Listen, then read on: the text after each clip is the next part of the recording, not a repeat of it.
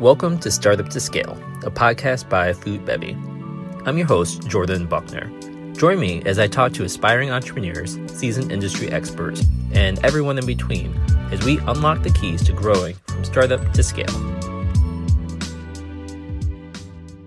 Hey everyone, on today's episode, I'm really excited to talk with my guest, Bill Skeans, who is a founder in the food and beverage industry, an industry veteran who has been doing this for a long time, to share his top 10 lessons learned from starting a food business.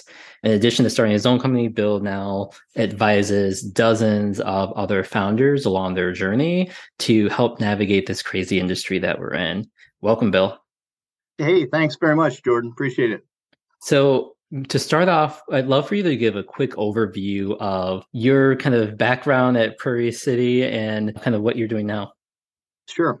So I've been in the food business for over 40 years, and first with Sara Lee Bakery and sales and marketing, various different sales and marketing positions. And then I left and started a company in 1994 called Prairie City Bakery. It was bootstrapped. It was me and my partner. We started it from scratch. And what we did is we sold frozen thaw and sell bakery goods to the retail, convenience stores, drugstore chains, and also food service. So we had 125 different SKUs. We had about 30,000 customers, about 450 distributors across the country. But what was interesting about our company is I did everything a typical manufacturer did, from product development to get it to market, but I outsourced 100% of the manufacturing. So we had 11 different co-packers manufacturing these 125 different items. We did branded and private label. And so I sold it in May of 2019 to Little Debbie Snacks, which is McKee Foods. And so now what I do full time is mentor entrepreneurs. I've talked to about 90 different entrepreneurs in the last 3 years, and I just love entrepreneurs and I love mentoring and happy to help anybody out. I absolutely love that. And I know along the way, you've learned a ton from operations to sales and the entire gamut. And from that, you put together some lessons kind of learned from starting a business. So I love to jump into those. And I love your first one, which is don't fall in love with a product or concept before you have tested it. Can you tell me more about that? Yeah, so every new business starts with an idea. So you have an idea and you think that it is a great idea, but you got to prove it. You got to, does the product have a reason to exist? Does it fill a void or a need in the marketplace? And is the market big enough for you to go after? Because if it's not big enough, and there's lots of business out there. And many times it is big enough, particularly if you're going to focus in on a niche, but you just want to make sure that it has a selling proposition out there. Because the reality is, one thing people do is they test it they go to their friends and their relatives. And your friends will buy and your relatives will buy anything once because they want to encourage you, they want to help you, whatever. But you got to make sure that doesn't have anything invested in you, that doesn't know you, can see the value and understand the product and is willing to pay you for the product or the service that you have that's out there. So that's really key. So the other thing to do is understand the difference between price and value, because price is what you get paid, but value is what you deliver and what you get. And the same product can have different value depending on the venue. And you can just see it I'm a sports fan, so I go to Wrigley Field. A hot dog at Wrigley Field can be $7. A hot dog when you go to the grocery store, you can get eight of them, for $4. So, you need to know what the price and the value is of the product or what you're delivering. I love those. And the point about kind of getting someone to buy once is easy, getting them to buy twice is hard is really key. And that's why I always tell entrepreneurs, right? When you go out and sell your initial product, see how many people buy twice, because a lot of people will try it. And even your mom won't buy it a second time unless she knows you really need it if she doesn't like it. And the second sale is the most important, because there's plenty of people that will try something once, but the second sale is somebody that you finally have a customer. Well, let's talk about customers a little bit as well, because I know a lot of founders will go out and try to get new customers. And it's tough finding the right ones who are actually their customers for the business. So talk about your perspective on that. So one of the things I talk about is the customer is the king, and you need to focus all your efforts on getting new customers. I mean, one of the problems that I see a lot of entrepreneurs do is they do a lot of different things, but they don't focus enough on the customer. And again, if you don't have a customer and somebody willing to pay you, you don't have a business, you have a hobby. And nobody is doing this to do it as a hobby. They're doing it because they want to produce sales. Now, it might sound simple, it might sound brutal, but all of your activities and all of the activities of your team has to be focused in on a customer. And when I worked I worked for Sara Lee, and we had a big conference room, and I'd have meetings, and people would come in the room and they said, "Who's sitting here?" I said, "No, don't worry about it. Who's sitting there? Oh no, somebody's coming. Who's sitting there?" Anyway, so they would come in and I'd start the meeting. They go, "Wait a second, who's in that seat that you wouldn't let anybody sit at?" And I said, "That is for the customer, because the customer will always have room at the table as long as I'm running the business." And so what you have to do is you have to focus on the customer and make sure that their needs are being met. So here's where I think a lot of entrepreneurs get tripped up is how much do you change your product based on what a single customer or maybe two or three customers say versus staying true to your original vision and maybe finding a different customer to sell to? Where's the balance there? Yeah, I mean, I think that, first of all, you have to listen to your customers, and you have to fill a need that they have. And obviously, if one customer has an opinion, first of all, everybody has opinions. But if one person has an opinion, you don't want to change, or even two people, you don't want to change your entire product line for two people, because there's many people that are very vocal about what their interest is. And the reality is that you can't change it for everything, but you should listen to the customer, because they will give you clues and hints about what works for the overall marketplace. One story that kind of comes to mind as well is with my product I ran, T-Squares. We surveyed our customers, this is maybe 3 or 4 years into the journey, on why they buy their product, because we had the whole mission on, as you remember, on an energy bar to help people stay fueled and focused throughout the day. And when we surveyed our customers, about 50% of them said that they actually did not feel the energy benefit at all, and they just really liked the taste and the texture of the snack. Mm-hmm. And the other half ate them because they felt like they had a kind of increased energy from consuming it. But those are two different reasons that two completely different customers are buying it for. And it was important for us to know, because then we said, hey, if we make a change, we know that it's going to affect about half of our customers. And sure, how we make that change, is for us to decide. We can kind of test which of the audiences might be best moving forward. But if we didn't know that, then we would make decisions in the dark, and maybe look back 6 months later and say, wait, why did we have this big change in our product or our customer base without knowing it up front? Yep. And I think knowing what you're selling and what the value is, what your unique selling proposition is.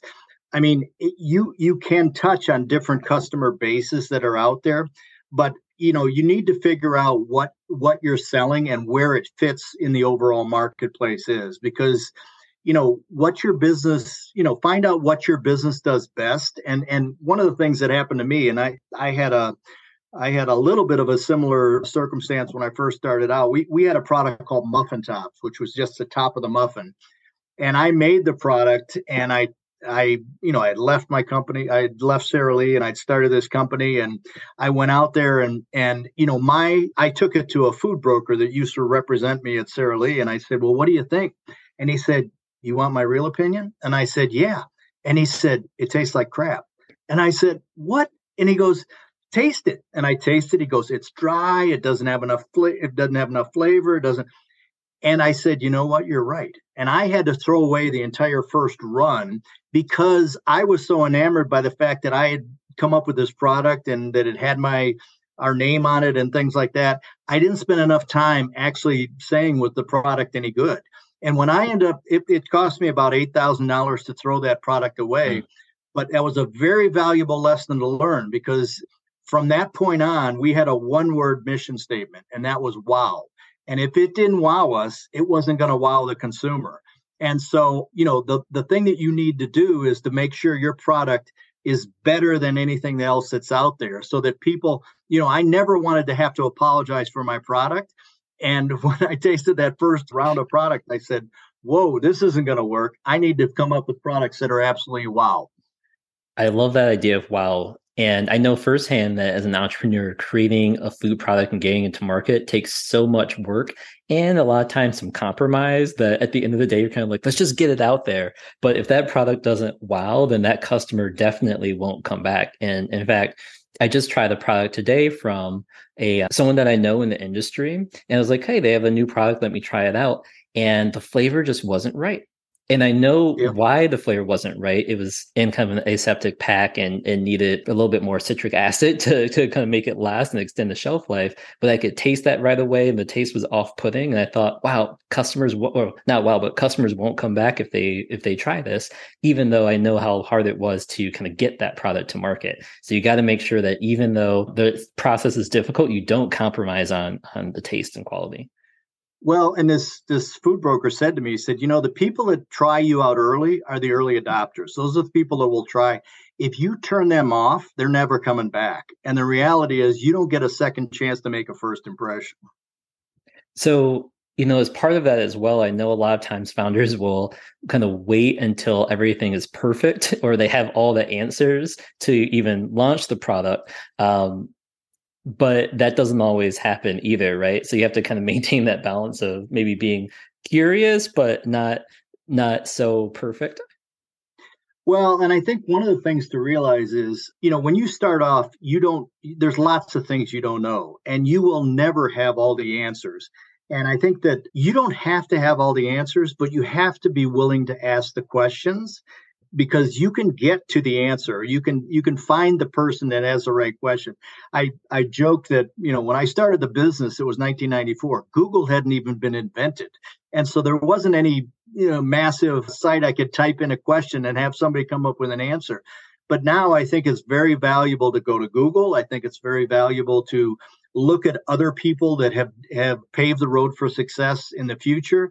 I think find somebody else that has done what you want them to, that you've wanted to do out there, model their success. The other thing I'll say, and you touched on it a little bit earlier, is you don't want perfect to be the enemy of success. Now, I wanted the product to be absolutely great, but the reality is, if I thought, the coloring was slightly off on the packaging or whatever, I'm like, man, we got to launch this product. I can change something down the road. And again, I'm not, my first product I came out with that I rejected was nowhere close to being perfect. So I had to make a decision. But I'm just saying is that if you're the type of person that's a perfectionist and you won't do anything until the product is absolutely, or the packaging or whatever, I would say if we're 98% there, we're going. And, so I just think that that's critical, that you don't let perfection get in the way of success. Yeah, and I love that mindset of continuous improvement as well. At T Squares, we came up with this mantra of being on a quest, where this entire journey was on a quest for improving ourselves and helping our customers improve themselves. And it was steeped in this notion of continuous improvement. And it even went down to like how we ran our business, and that every month or every quarter, we were looking to say, how can we improve our processes? How can we make things better? How can we listen to our customers and do more? Yeah. And that is the key, because one of the things that I tried to instill in everybody at Prairie City Bakery is to have a commitment to continually improve, to always find a way to do it better. And I can remember a circumstance where we had this beautiful display that our customers loved and things like that. And the one of the customers said, it's fine, and it fits the product, but he said, you're looking at the side of the cookie. He said, if I could tilt it and show it, I could merchandise it better. And I went to the guys in the office and I said, I want to change this display. They said, you're crazy. These people love it. And I said, yeah, but I think we can make it better. And the reality is we've made it better, and we had tens of thousands of these out in the marketplace. Because people with food, they eat with their eyes. and you want people to see the product, touch it, feel it, and then buy it from that standpoint. So, and I think the other thing that happens is, you are going to get complaints and you're going to hear from customers. If you get that, it's a goal. A lot of people hated to hear complaints. I love to hear complaints. Not that I love to know that we did something wrong, but it was allowed me to address that with the customers that were out there.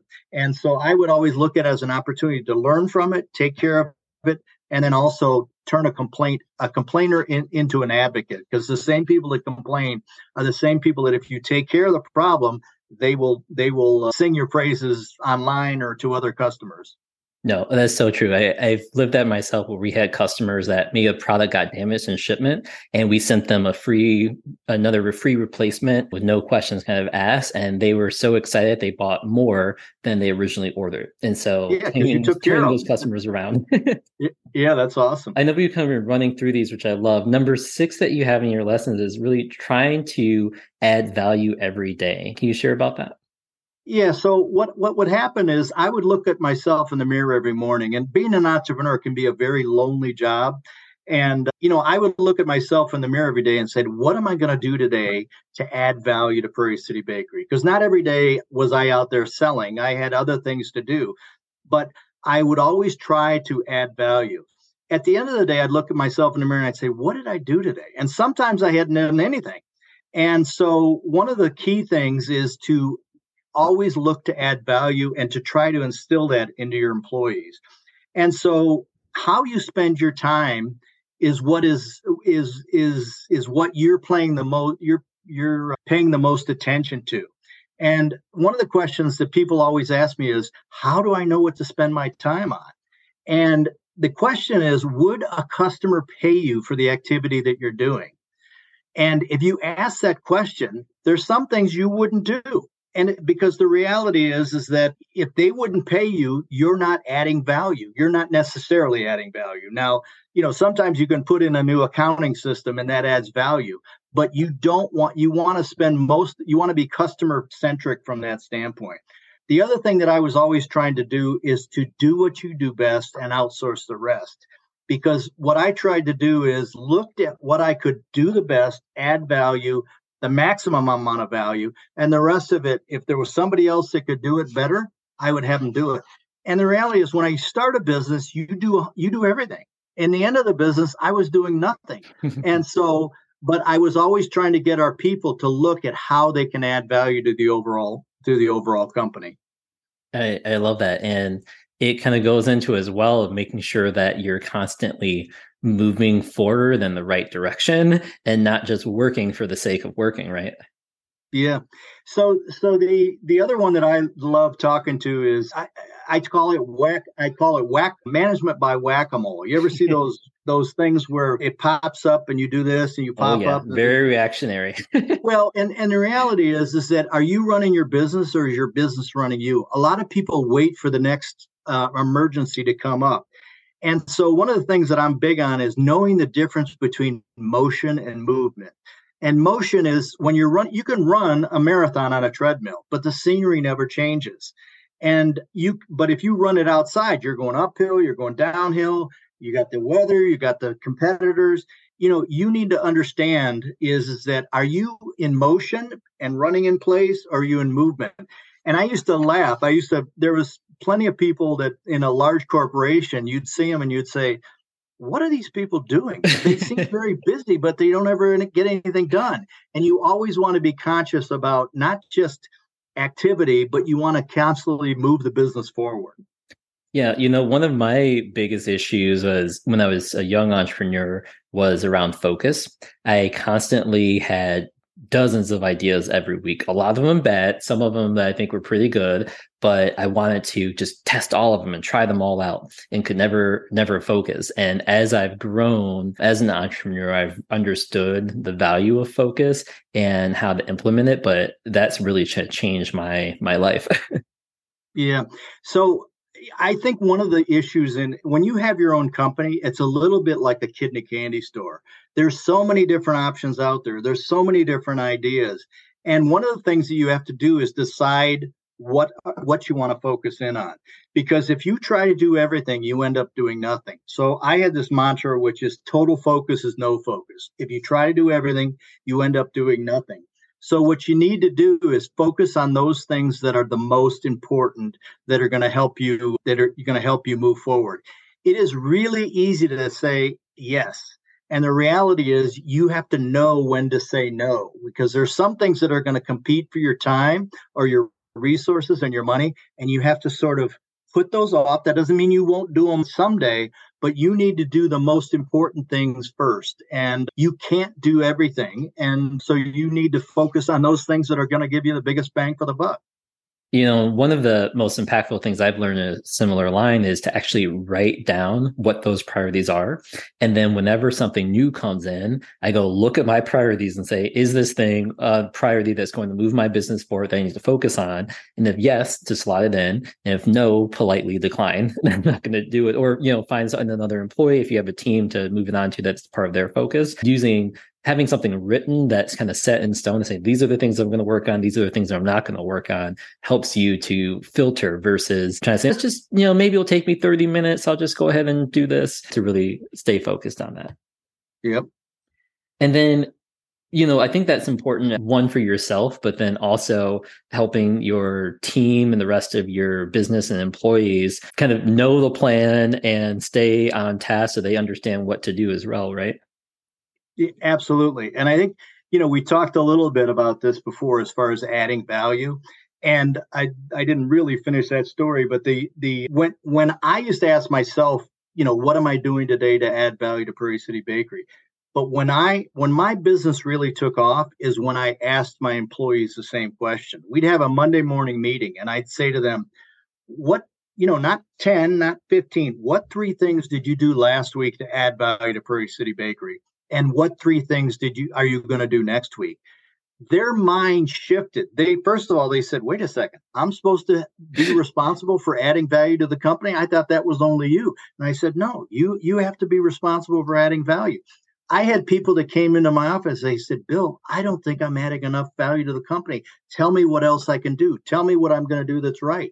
The other thing that's magic about that question is you can also then tell when you're not aligned. If I had one salesperson that said, oh, I flew to Boise, Idaho, and I called on this one unit chain and I sold them our ooey gooey butter cake. And you want to encourage people, but at the same time, gave me an opportunity to sort of shift their focus and say, that's great. But at the same time, it's not going to move the needle from that standpoint. So, the other thing that I always tried to do is to make sure that you catch the employees do right, but you course correct on those issues that you think that they need improvement on.